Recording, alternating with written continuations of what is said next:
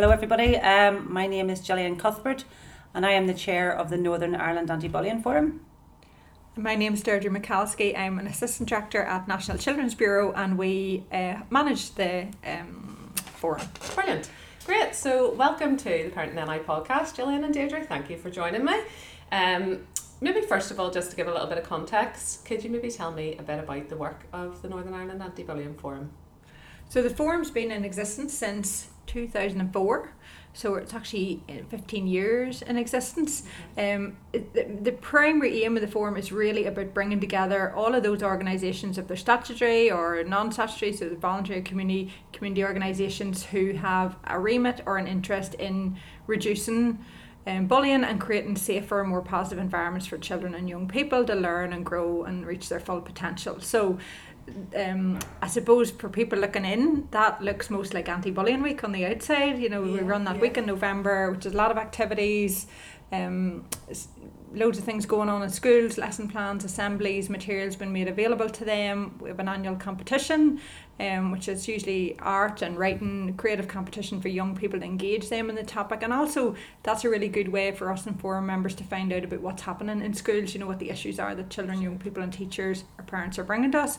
But all year round, that's about us bringing those members together to look at the policy context that everyone's working in, to see what's changing in terms of new research or evidence that might be around on anti-bullying, even types of bullying and prevalence, things that are happening, because we're tied in with kind of a Four Nations approach with the anti-bullying forums and different mechanisms that exist across the UK and Ireland. So the coordinator here would be linking in with them. There's often maybe a new piece of research or a new way of working in schools, and so it's about making sure that practice is shared and all of our members are finding out about that, and that's feeding down into then the information that's available to children and schools and parents through the endbullying.org.uk website, because that's really the main hub for people who just want to know more about bullying or who want help. So primarily if that's parents or children themselves or schools, again, that there's one place where they can go and find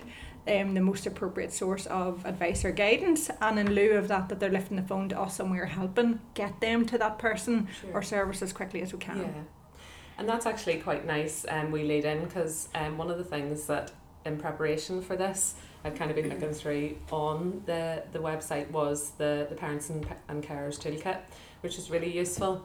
And within that toolkit, it defines bullying as the repeated use of power by one or more persons intentionally to hurt, harm or adversely affect the rights and needs of another or others. And it also states that bullying has three key elements.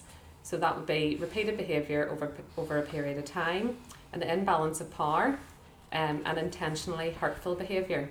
It also highlights that bullying is not a disagreement or falling out, a one-off fight or argument, someone being nasty through ill thought, word or action, or a relationship issue where maybe just children need to learn to get on a little bit better.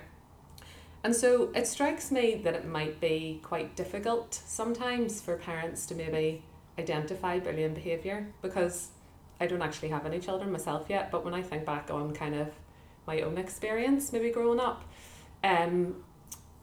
kids can say hurtful things sometimes, and there's maybe a lot of, particularly like secondary school, a lot of banter maybe kind of bandied about that maybe looking in someone else might think might be bullying behaviour, but then again others might not think it is.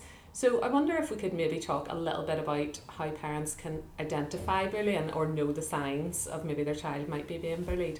Okay, so whenever the word bullying is sort of said within parents, within parent groups, etc., it has this sort of an immediate reaction of parents. This is a particular type of behaviour. So sometimes we get very much the parents believe what we call unacceptable behaviour.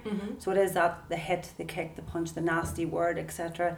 Parents can sometimes think that is bullying, because we don't want to see our children hurt. You don't want to see our children experience in those sort of situations where it causes them pain, emotional upset, etc. And we can sometimes link that straight away to bullying. So it's been very clear from the beginning that there's a very distinct difference, and you've said it very well at that beginning in the definition. So on that unacceptable behaviour of hitting, kicking, punching is not appropriate, it's not on, and that's dealt with within the school's positive behaviour policy. And again, it's very much age related and ability related. So a lot of our work that we do with our very young people in nursery stage right up until foundation stage is very much about, you know, building relationships, how we talk to each other, because young people need to learn these skills. They need to learn how to deal with difficult situations, how to deal with big emotions. Yeah. And sometimes young people will lash out, you know, and that's a difficulty. Some children, again, who may have special educational needs, autism, etc., you know, they have challenges in understanding the impact of other people's behaviour on theirs and their behaviour on others. Mm-hmm. So seeing it as the bigger picture. Bullying, yes, as you sort of said there, is repeated, intentional and targeted, and very much that it can come in different forms and repeated. So a young person could experience one person from each of the class saying a nasty thing to them. You know, it's the same sort of behaviour. Is that bullying? Because it's one person doing one thing. I always look at it in the sense of the young person is facing a difficult time, you know, they're having a challenge, and it's about really focusing in on that. What strategies can we put in place, interventions to support that young person in those situations? Yeah. Then we've got the side that sort of transitions then from unacceptable behaviour to bullying behaviour, and that is very much the repeated side of things, the intentional and targeted, set out to actually, you know, to hurt that person, doing it on purpose, going out of their way to say nasty things, do nasty things, send messages, and very much towards that particular person. So, and again, it's about really empowering our young people to realise that they all have a part to play. So in a bullying situation, we see it, as you said, as banter. You've seen it going on, and we all have different roles to play within that, because we have the person who is the instigating, the person displaying the bullying behaviour. You've got the other person who'd be egging it on and thinking it's funny. You have the other person on the outside sitting there thinking, you know what, I'm as long as it's not me, you know, I'll just sort of sit here and be quiet. And then you have the other person that we need more of, which is what we call the upstander then, is the person who says, you know, this is wrong, this is not, you know, not right, and, you know, informing a teacher or a member of staff or a parent, etc. So there's all those different elements to play. So bullying is very difficult, and as parents, it is very much about, you know, that controlling our own emotion whenever we think those sort of things are happening. You know, it's not being quick to put a label on things. It's early intervention is key. If we think that something is wrong with our child, if they're showing signs and symptoms of not being engaged in school, withdrawing from their friends, not doing as well in their school work, not wanting to go to parties, not wanting to go out at the weekends, etc., or to be seen with certain people, it's about keeping an eye on those sort of signs, and then saying, right, something's not right here. Let's talk about it, and keeping that very open, direct conversation, and trying to control our emotions in this. Yeah. You know, and not, you know, and using that bullying word as, you know, is difficult for our young people too. Yeah. You know, it's recognising that there's a problem, and then sitting down together to say, you know, what can we actually do? Yeah, and it does. You're right. It's very kind of emotionally intensifies things when that word is kind of put out there. And I suppose something else, just while you were talking there, that was striking me in terms of it being difficult for parents to maybe identify those things that are going on within friendship groups, is cyberbullying. So, you know, with kids maybe being involved in a lot more online activity now, they're using different apps, different social media, gaming platforms. Would you have any advice maybe for parents around those kind of things, the things that they could be maybe doing to support their child with that kind of thing? Yeah, so cyberbullying is, you know, we hear about it a lot in the media, a lot the rise, but it's important also to take it just a step back from that.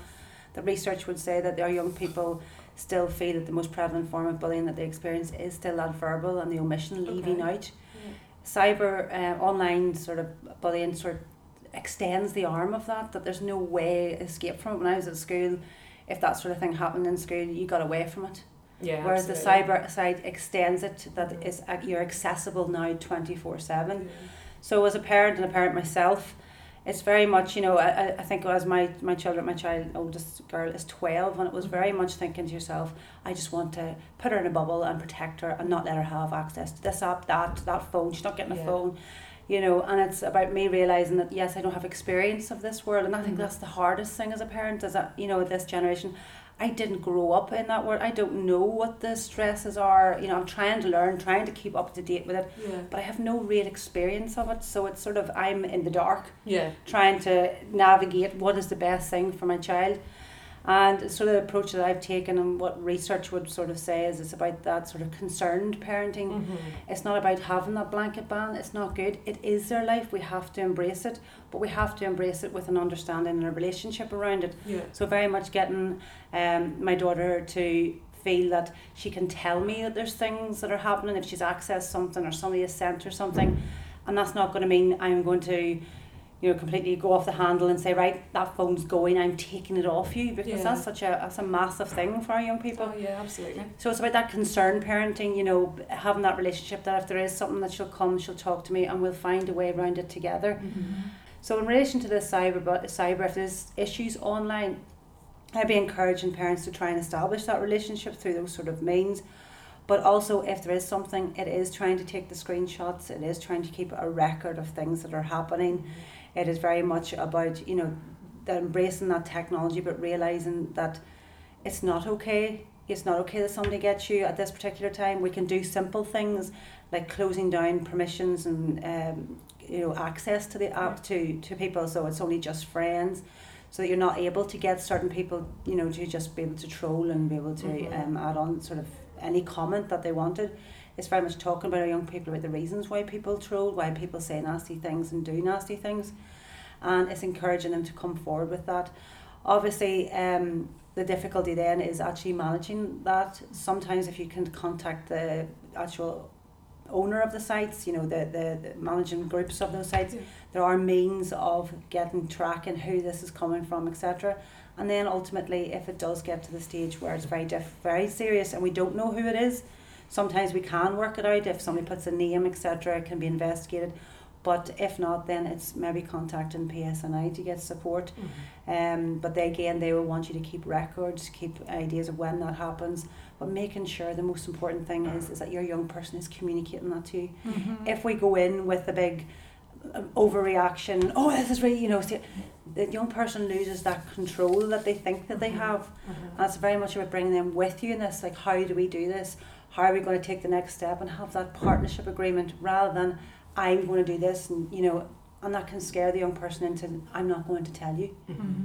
So and that, I think, you know, Gillian talks there like about that empowerment, importance of that, like education empowerment of people, of young people in their use of technology and online, because there's huge benefits to young people having that type of access to information, you know, to networking. So it's not something that you want to scare them away from, because maybe we as parents, as you say, just don't feel that we know it as much or as well as them. So I suppose we've been involved at NCB in the design of an e-safety strategy for Northern Ireland, so we're obviously hoping that that's published very soon. It's been through all kinds of phases of consultation. Children and young people have been hugely engaged in that. The last phase of consultation had like about 1,000 responses from children and young people, so they do value the opportunities that technology gives them, and you're getting very strong messages from them that says, you know, don't limit us, don't take this environment away from us, but the responsibilities on adults to create safe environments aren't diminished by that enthusiasm. So it is that balanced approach that Gillian's talking about, and saying, you know, there are responsibilities on those providers of the kind of apps and platforms that young people are using, and that's, you know, we're recommending that in the strategy, that we really clearly set out what those standards are, and that there's some kind of process built in there for actually better monitoring. And, you know, Gillian describes that really well in terms of how some of those apps operate and how difficult it can be to get that information that you may need back out. But I think it's about that, like, parenting online the same way you would parent offline, and that phrase that Gillian used about concerned involvement. We had Professor Peter K. Smith, who's like an international expert on anti-bullying school specifically, but children, young people and violence, and he talked about concerned involvement. So children and young people, especially as they grow into those teenage years, when the parental influence is diminishing in importance in terms of peer influence, you know, that's their kind of benchmark. They don't want you there any more than they want you at the park with them or the disco or anywhere else. So it's about that relationship and it being one in which sharing information is always a good experience for the child, and it's not something that they then are punished for. So I mean, if you think that's true of the very young child who will come and tell a parent or a teacher that something happened, children learn very quickly that if there is some sort of effective response to that, they'll tell you the second time. If there is a negative or hypercritical response or no response, they may not come again. So that trust is very instinctive for a child or young person. They'll come back and tell you again if they feel like you helped them the last time, and that is hugely difficult for parents. Of course it is, because you might feel the help that you can give is limited. But I suppose that relationship being a positive one in which children and young people get a bit of modelling from us as adults about what good relationships look like, what behaviours are or are not acceptable if the person's in the room with you. Again, I think if we don't take that gut instinct away from children and young people, it's very, very strong. And if we respond to it, I think it can stay strong, where they know that was not okay. That's not okay, and the approach that somebody made and what they've said to them, what they've asked them to do, they know if they feel uncomfortable, and then we have to have at least reward that with, that's the right thing to have done, and you are right. Keep telling them that those instincts are right. And then there's a very different line here in terms of it's in the way that Gillian described unacceptable behaviour up to bullying, that the after that into criminal into harm and things that they're not bullying, they're criminal matters. And I think in that online world, sometimes in the conversations we have about them, that's all mixed in as well, and I think that only feeds into parental fear a bit online, because I think some huge harm or abuse will come to my child. That's not bullying, that's abuse, so it is finding those spaces and places of what is happening, and then who might be able to help me with that, or what might be an effective strategy, but not being afraid to step up to say, no, that this isn't just bullying, this isn't somebody at school who's not put their name on Snapchat.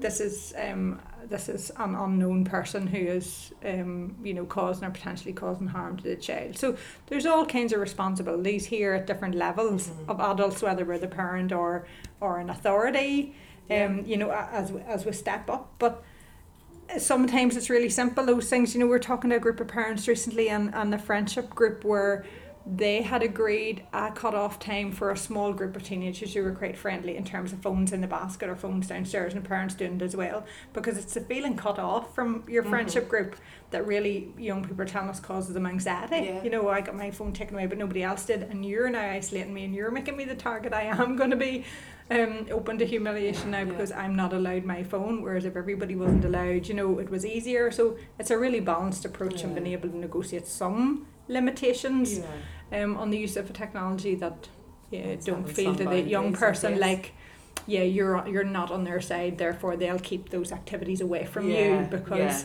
so that it's hard, but it's maybe that balanced approach and trying to keep that communication open. Okay, so let's take it back to where bullying can maybe more traditionally take place, and that might be in schools. So would you have any advice for how parents can address this with their child's school, and what would be expected from them in terms of looking after pupils in this respect? Okay, so when it comes to a bullying situation, if a parent is concerned about the welfare of their child, etc., it's very much, first of all, sitting down with their young person, finding out what is actually happening. So equipping themselves with the knowledge and understanding of what's been happening. And it could be that the parent decides just to monitor it for a wee while, but keeps a record of anything that the child is saying, etc., or telling them. And that's very much about can maintain those relationships with school, making a point of contact, first of all, with the class teacher to discuss those concerns, to see if they have noticed anything, if there's anything that they've already put in place, or any difficulties that the young person is facing, and have that open dialogue. Even from the lowest level to the highest level of bullying, that is the most crucial thing, maintaining that relationship with the school, maintain that contact with the school and updates to find out what both sides can do, what a parent can do, what the school can do to support the situation. If the parent has approached the school and they have discussed it and put interventions, well, and again, it could be that they say, actually, it's unacceptable behaviour at the minute, but we're monitoring it. That's okay. You may feel very strongly that it's bullying, etc. But it's very much the school can only deal with the information that they have in front of them at that time. Okay. And that's why that information is key, keeping them posted on things that are happening, and as well as creating that awareness so that lunchtime supervisors, caretakers, teachers, classroom assistants can be aware and to monitor the situation so that they can look at interactions in the playground or the classroom and feed into that knowledge base for the member staff, because that ultimately will affect the interventions that a school would use. I'll talk about those in a wee second. If, for example, then if you have dealt with that and you feel that actually nothing is changing, nothing's improving, the incidents are still happening, then I would be saying you make a meeting then with the principals of the school. You can either do that by, again, following the school's protocols or policy, contact the school, write a letter to the principal, and then go in and discuss that with the principal. That may then focus in again on interventions and that you hear as well what the school are actually doing. There's a difficulty in this situation if it is involving a group of young people or another young person. We can only be told the information that's relating to our child. So the school will be doing things in the background to support maybe the group of young people or the other children, but under data protection, child protection, we can't discuss that. So that can be quite frustrating for parents sometimes, and they can often feel they're not doing anything for them. The school will be putting things into place. And then ultimately then the stage within the school policy is if they're not happy, they can write a letter to the Board of Governors and get that dealt with through the Board of Governors, and then further on from that is the Ombudsman and remain making that complaint further. Through the NIABF, we created what we call the effective responses to bullying behaviour. That came out in 2014, and that was very much looking at a staged approach to bullying. So as we all are aware, early intervention strategies work best. So the sooner we know, the sooner we can put supports in. So there's a whole raft of things that interventions that a school can select and use from. And again, these are not just for bullying situations. As I said, it's very much about if there's a relationship issue, it's very much coming at it from that restorative side. So the interventions are very much will be based on individual situations. It could be that the child just needs a check-in with an adult. It could be that at break time, dinner time, this is where the incidents are happening. So therefore it's looking at a whole school approach. It's looking at what do we do at break times and dinner times. Is there structured games? Is there, could we add in some more structure to reduce those sort of behaviours? So there's lots of things that could happen within the school. But what I see as well is a very powerful thing, if I've used this with my own children, is as a parent, whenever you have a child who's come home saying that they've been bullied or something isn't happy for them, etc., we have this awful urge as parents that we just want to know, because you're putting your child into a school, they're having all these interactions and you want to keep them safe, but you don't have that knowledge. So your child comes in and the first thing that you say to them is very much, so did they say anything to you today? Yeah. Were they mean to you today? And you're sort of like, and that's because you want to know, you want to just settle yourself, because your anxiety and worry, and it's going against your grain no matter how much you want to know. So it's trying to flip that onto the more positive side of things, because if we dwell on those negatives, then our children are going to think about that, whereas that could have been 1 or 2 interactions in a day when they had about 50 other really positive interactions. And it's how we focus them into what they're seeing and why their filter of focus on their day. If we go straight into that negative, it's going to impact on the negative. So it's very much asking your child. I sort of sit at dinner time and say, tell me something that really good that happened today. Tell me something that made you really happy today. Tell me something that you did well, or tell me about something that you were nice to. Yeah. And that sort of opens up. And who we came to today and who came to you. Because you really you want them to see that, because with positive psychology and all that, if we get up in the morning and we think that everything's bad, it will be. Yeah. So it's trying to flip that focus onto the positive psychology that yes, this is a very difficult thing, but there's other things that are going on well in your life too. And I think as well as that, as a parent, it's another piece of something that worked for me really well was whenever you face difficulty, you want to tell your child, just ignore them. I know my mum has said to me when I was a child, just ignore them, just walk away. And you're sitting there going, well, yeah, you could do that. But is that going to help that child in that situation? Is that going to make a difference? Because again, as I go back to, bullying is about power. If you accept that and walk away and you head down, you're giving that person power. And again, it's very much depend on the age of your child, their ability, etc. But I would always say to them, talk over it. What could you say back? How could we look at this? What else could you do? If somebody's being nasty to you, how can you communicate that to others? You know, so putting your hand up and saying stop. You know, if an adult sees you in the saying, I want you to stop, you know, that's going to be a better response than hitting back, you know, because that's sometimes the message that's given, just hit them back. Whereas that then, again, opens up a whole can of worms that you've displayed the behaviour that we're talking about, and then the disciplinary positive behaviour policy will apply to you as well. So it's how do we, you know, that sort of stop. Also, you know, giving a child a plan. I always agree very much with scripts and very much about preparing a child. So if something like, if somebody called you a nasty name, what would you do? What could you do? Who could you go and talk to? So that whenever, if they're ever in that situation, that they're going to a plan that they've already thought about. So I always look at it in the lines of when we go on an airplane, you know, we go with the first thing we do is our safety announcement. So we know that the life jacket's under the seat. We know that the air is going to come from above. We've went through it. It's the same thing for situations like this. It's preparing our children, and I have done role plays with my children, because as well as that, they don't often get tone of voice, body language, and it's sometimes practicing. And I know I've had my own daughter, you know, especially when she was prepared, she was a bit worried about people calling her names when she went to big school. This would change the transition time. I was like, well, okay then, if that worries you, well, what would you do? So I call her a name, and then she'll say something back, and I'll say, well, what did you think? You know, is that something that's useful to say? You know, did you say it strong enough? So we work on tone. What did you look like? 'Cause if the shoulders are down, the head's down. You know, it's trying to empower her body language wise, because sometimes it's about looking confident, even though inside sometimes you're dancing in your stomach and you're but it's about that air of confidence and saying, no, I'm not actually, you know, do not speak to me like that. And then it's matching as well. Sometimes you want to, you know, react with the same type of language that somebody has said to you, and saying, no, that's not appropriate. So it's what could you say, and how could we say that in a way that's, you know, acceptable for school, etc., and acceptable to tell that person and to stop that power. Yeah, so within the parents and carers toolkit that we mentioned there at the start of the episode, there's lots of tips and advice for parents on kind of building confidence with their child and self-esteem, and also the different strategies that parents can maybe use to help prevent bullying. And one of the things in there is called Worth a Rethink. So could you maybe tell us a wee bit more about that strategy? Worth a Rethink is one of the strategies that was in the effective responses that we use within schools. And it's very much about changing thought processes.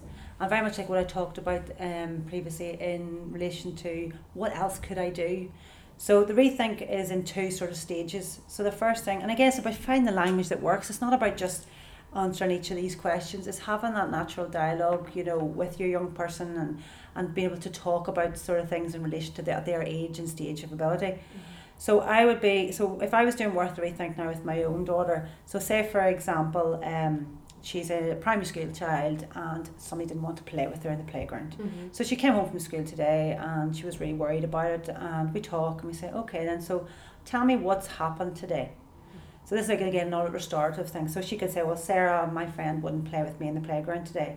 And I said, well, what did you think about that? Well, how did that make you, you know, what did it make you think in your head?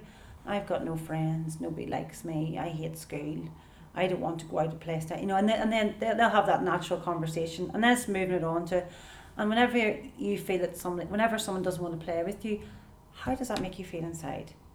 So very much about emotional intelligence. The emotional intelligence with our young people is actually lacking and reducing that understanding of these big emotions that are happening inside them. And that's why, you know, as parents, you know, we need to increase our language on that. So very much, if you talk about feelings, everyone talks about happy, sad and angry. There's bigger feelings out there. There's the, you know, anxious, scared, excited, frustrated. You know, it's us having that language too, so that we can help them to label those feelings. So those big feelings are happening inside. People talk sometimes about, the red mist. You know, we have to, it's not about that. It's about, you're feeling frustrated. I can see in your body language you're feeling really frustrated, or you are really excited. Look at the way you're jumping up and down. You know, that's wow, you're so excited. You know, it's us being able to, in natural experiences within life, be able to label those feelings, because when it comes to talking about feelings, then the young people have a better understanding of the broader range, and that these feelings are normal and they're okay and they're only temporary. And it's not going to be like that forever, and we can do things to change those feelings, you know, because you can go very quickly from happy to sad, excited to frustrated, and that's okay and normal. So you talk with them, how does that make them feel, And then you say, well, what did you do then at lunchtime when you've had nobody with friends, nobody wanted to play with you? What did you do? I sat on the buddy bench and nobody played with me, or I just went over and stood at the wall, and again, that's when your heart melts. It does I just want to go. I just want to go in and just rescue. Why does nobody want to play with you today? Yeah. And that's the important thing as well, is remembering that that's her perception. Mm-hmm. It could have been a 30-second experience for her, but it just overtook the whole day. Yeah. And again, it's not just our children that do that. We do that sometimes too. Mm-hmm. You've had a really good day, one bad thing happens, and that's you it then. focus on that. That's it. And we have to realise that, and that's again comes back to what we talked about earlier about looking at what went well today, etc., and all that linking together. So so what's happened? What did that make you think? How did you feel? What did you do as a result of that? And then, the consequence of that was that, and you'd sort of talk that through and say, so Sarah didn't want to play with you and you felt really sad and you stood at the gate, and that means then the consequence that you felt very alone then at break time. Mm-hmm. Okay, that's a really big feeling, and sit with them in that feeling. Mm-hmm. It's not that you're going to go in and rescue, and recognise that where the child is at, recognise those big feelings of that would make you feel sad. Yeah. Okay then, so what can we do? And then it's about doing exactly the same thing again, going through the questions, but trying to find another way of doing it. Mm-hmm. So it's trying to teach them other things to do. Yeah, giving them options. Yeah, give them options. And that could be the same conversation that you have with an older young person. Uh-huh. You don't feel as if you have to use every single thing. It's getting the structure of what happened, how did it make you feel and think, and as a result of that, what was the outcome of that? Mm-hmm. What was the outcome? So let's see if we can flip it. What else could you do? So it's equipping our young people with other options, strengthening them to try and have the confidence, giving them the language that they could use, practicing those scripts with them so that they are able to maybe go and even ask. So some children really struggle with just asking somebody to play. Mm-hmm. So I would be suggesting then role play with them. So say them, right, okay, and that can happen naturally within, if especially younger kids, if you're doing role play and creative play at home, or it could be just saying, listen, I see there's a difficulty with that, let's practice with that. And it is a bit weird, like my daughter did look at me a bit weird sometimes when I was sitting in the front room calling her names, and she's going, but Mum, I was like, it's letting her know she's safe to do it, and she's safe to try, and that nobody's going to judge, that it's learning, we're all learning. And even in our own professional lives, there's situations that we deal with, and work lives that we deal with, and family life as well. Good old balancing family life, where you say you have to rethink, you have to, especially come to Christmas now, and those the difficult times in Christmas. Managing those conflicts and how do we do that, and recognising that things do make us feel a certain way, but empowering ourselves to be able to do something else. Because whenever you are in conflict or a difficult situation, your emotional response affects your brain, affects how you function. That's why we say and do things during anger, that we think back later on, why did I say that? Why did I do that? Because that thinking part of your brain switches completely off when you have these big feelings. And it's about recognising that and talking about that. And again, it's another thing that I would suggest that parents talk about with their young people, is those impact of those feelings on brain, how our brain works, that if you are experiencing fear, a fear response, or you're scared of something, or you're worried about something, your thinking does change, and how you deal with things, because your what we call your executive functioning skills, how you think about the situation as a whole will be very different whenever you're lovely and calm. Yeah, and we have so many concerns now around young people's mental health. And I suppose bullying can be a contributing factor to that. So everything that you're talking about there in terms of managing emotions, encouraging your children to think about their emotions so they can identify those, it's all really important. It's acknowledging all those changes in childhood as well. We were talking earlier about cyberbullying and saying we didn't grow up in this world and we don't know it, but childhood looks so different than it did even one generation ago. So some of those things that are impacting, and it's really interesting, as Gillian says there, a lot of going back from the behaviour back to the feeling and back to the thought, even naming those, that behaviours come from feelings and feelings come from thoughts, and then thinking, where did I think that? Because one of the most powerful things you can say is that not everything you think is true.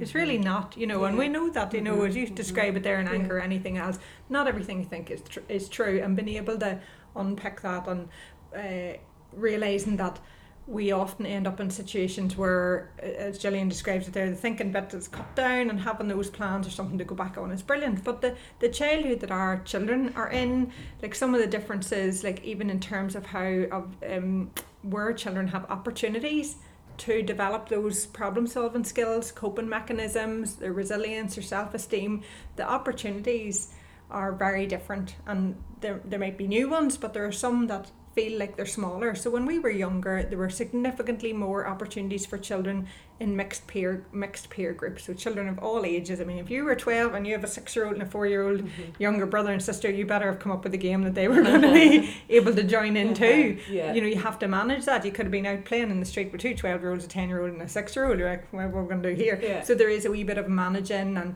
and a more opportunity to understand those different abilities that come with age, where now so much of children's activities are age grouped. So we would nearly have a fit of a 6-year-old and a 12-year-old were put together in the one environment. We're saying that's inappropriate. They need to come between 6 and 7, and they need to come to the activity between 7 and 8. So much of our children's activities are adult led. They're in groups, they're in activities, they're in clubs where the entire activity is directed for them. They come in and the adult tells them what's going to happen, or they direct the activity until they go home back to the care of the other adult. We were out in the street going, we'll figure it out until it's dinner time and come up with things, and a lot of them children's play, physical play environment is their own. My computer and your computer and your computer. So that natural sharing or figuring out if you've got it and now what am I going to do till you get it. It's seeing that some of the natural play environments for children look very, very different, and so we can't just presume that they will get those same opportunities to develop problem solving skills and some of the thinking that you might otherwise, or coping that you might have had to do. Like as parents, yes, we do feel it. You don't want them to be sad, so you jump in and rescue and fix it and give them something or take them somewhere or make it better by. But we've actually maybe robbed them of the wee opportunity to find their own way. Yeah. And you know, when you make that connection to mental health and say, how positive is it that something as simple as Gillian sitting in the living room with a cringy 12-year-old doing her role play is giving her the tools for the next problem to know and have that confidence in herself that she might be able to figure it out. So it's a wee bit about being kind of prepared as well, and preparing your child for just life, I guess, those life skills, because as you say, it's not just bullying in the playground. You grow up and you're managing different conflicts throughout your life. But something that maybe people don't prepare for or might find difficult is if we flip that, and what if your child is displaying bullying behaviour? How can parents maybe manage that or deal with that? Okay, so it's, you know, a lot of research would say that if a young person is displaying bullying behaviour, that they can have, you know, experienced bullying themselves. So I think it's about looking in the grand scheme of things. You know, it could be that your child has gone through a bullying experience and been bullied, and therefore then later on has maybe displayed those bullying behaviours. So it's looking to see what the history is. You know, why is a young person exhibiting behaviour like that? Is there anything going on in that child's life at the minute? You know, that they feel out of control, that they feel that things aren't going for them, you know, right? Or, you know, there could be lots of different issues that a young person is experiencing. So it's very much looking at what is happening for this child. You know, what would be, is it their understanding? Is it that they have difficulties with relationships? Do they need support with forming relationships? You know, with sharing, with being able to let somebody else take control? Because whenever you have a difficult situation, we all do that. We take the control and we want to hold on to everything really, really tightly. And for some young people, it's about learning to let go of that, you know, learning to trust other people. If your child is experiencing those, again, calming yourself first of all. It is a difficult situation to deal with. We don't want our children to feel that way, but it's very much about, it's the behaviour that that we're having a challenge here, not you. It's about detaching the behaviour from the child. It's this behaviour we don't like, and it's this behaviour that we need to change. And how do we do that? And I guess, as I say, it's the school will work, but you know, through the effective responses, our resource very much looks at the interventions for both the child displaying bullying behaviour and the child experiencing bullying behaviour, because both of them need support. So if we want to change behaviour, if we want to resolve the situation, both young people need support to be able to look at why a lot of young people don't realise the impact that their behaviour is having on others, and that needs to be explained, and they need to understand that through social stories, whether it's through think time discussions, etc. If they then recognise that behaviour, then it's about then strengthening it and building it with anything new. You know, if we were trying a new skill or whatever, it's going to take time. I think it's what some research would say, 21 days, you know, in order to change a behaviour. You know, and again, but what level is that behaviour? Is that something that the child's been experiencing for years? So obviously it's going to take an awful lot longer. So it's about giving time to it, giving reassurance and support to the young person. Is it self-esteem, confidence with this young person? Is it that they are feeling weak and trying to mask it with something else? So it's about how could we help that person, you know, with self-esteem. So again, come back to positive comments, looking at things, catching them being good is one of my favourite behaviour strategies. You know, it's very much go back to, you know, children who have challenging behaviour. We know they've challenging behaviour. You know, we get lots of lists of what sort of things, the challenges that we have. But it's about saying, right, that's okay, but what is it that they're doing good? Where can we focus that on? How can we build that and develop that further so that we reduce all these challenges and start focusing on that positive? And it could be then with the school, it could be that the young person is having those difficulties, and it's about using our code of practice and systems within schools to support that young person to get that extra help. And again, with any sort of situation, if you're concerned, whether, you know, for your child's mental health, whether it's their behaviours, etc., it's then sometimes worthwhile visiting your GP, because there could be underlying situations that we're not aware of and difficulties, and that further support can be, you know, maintained through that. Yeah, and that it's interesting, the label and like the NIBF materials and everything that Education Authority and all of the other partners have had to produce has steered the language away really effectively from that label of bullying, which was the bully, which was really common, you know. Or perpetrator's another word that you know, and when you harsh. think that that children live up or down to the expectations that we have of them, you know, you can look back and think of that harsh or hypercritical parenting style or teaching old authoritative teaching style or anything else that exactly as we talked about before, you know, if you concentrate on the positive or the negative, that's literally how the brain works. You know, that is how the pathways will be developed. Those messages, if a child hears that about themselves and that is the expectation of them, that is a place where they rest into. And looking from the outside, you can think, oh, you see, I told you. I know you told them as well, and that's how they come to be, because literally the brain fires up all the neurons and they make pathways between each other and they get to be like concreted over like the motorway. If you just keep, you know, giving the same message and the same message, that literally gets to be like a concrete bridge, and it's very hard to take it away. So it is about those environments, and sometimes it's about that homeschool piece as well, about the children getting the same messages, and that piece about the bullying behaviour I think is really powerful, because when we talk about saying any behaviour, we talk there about behaviour comes from feelings, come from thoughts. Well, so it is true of the bullying behaviour as well. And every behaviour is a response to some kind of stimulus, something, you know, as you said, in work, or somebody does something, then there's a pattern. So you're trying to get in between the stimulus or whatever it is, the first thing was that kicked you off, and the behaviour. And for any of us trying to change the behaviour, you have to get opportunity to practice that. You have to get opportunity to build that new pathway, get a new bridge built in the brain, and get a new habit formed, or you practice a new skill in there. And sometimes you'll see skills then doing something very positive with that young person and finding a new role for them where they can practice a positive behaviour. And for the parent on the other side, whose child's maybe been previously on receiving end of negative, unwanted behaviour, unacceptable or bullying behaviour, it looks like a reward. They think that child has been rewarded for their behaviour. Well, look at how did they come to be the monitor this week? Sure, they were bullying my child last week.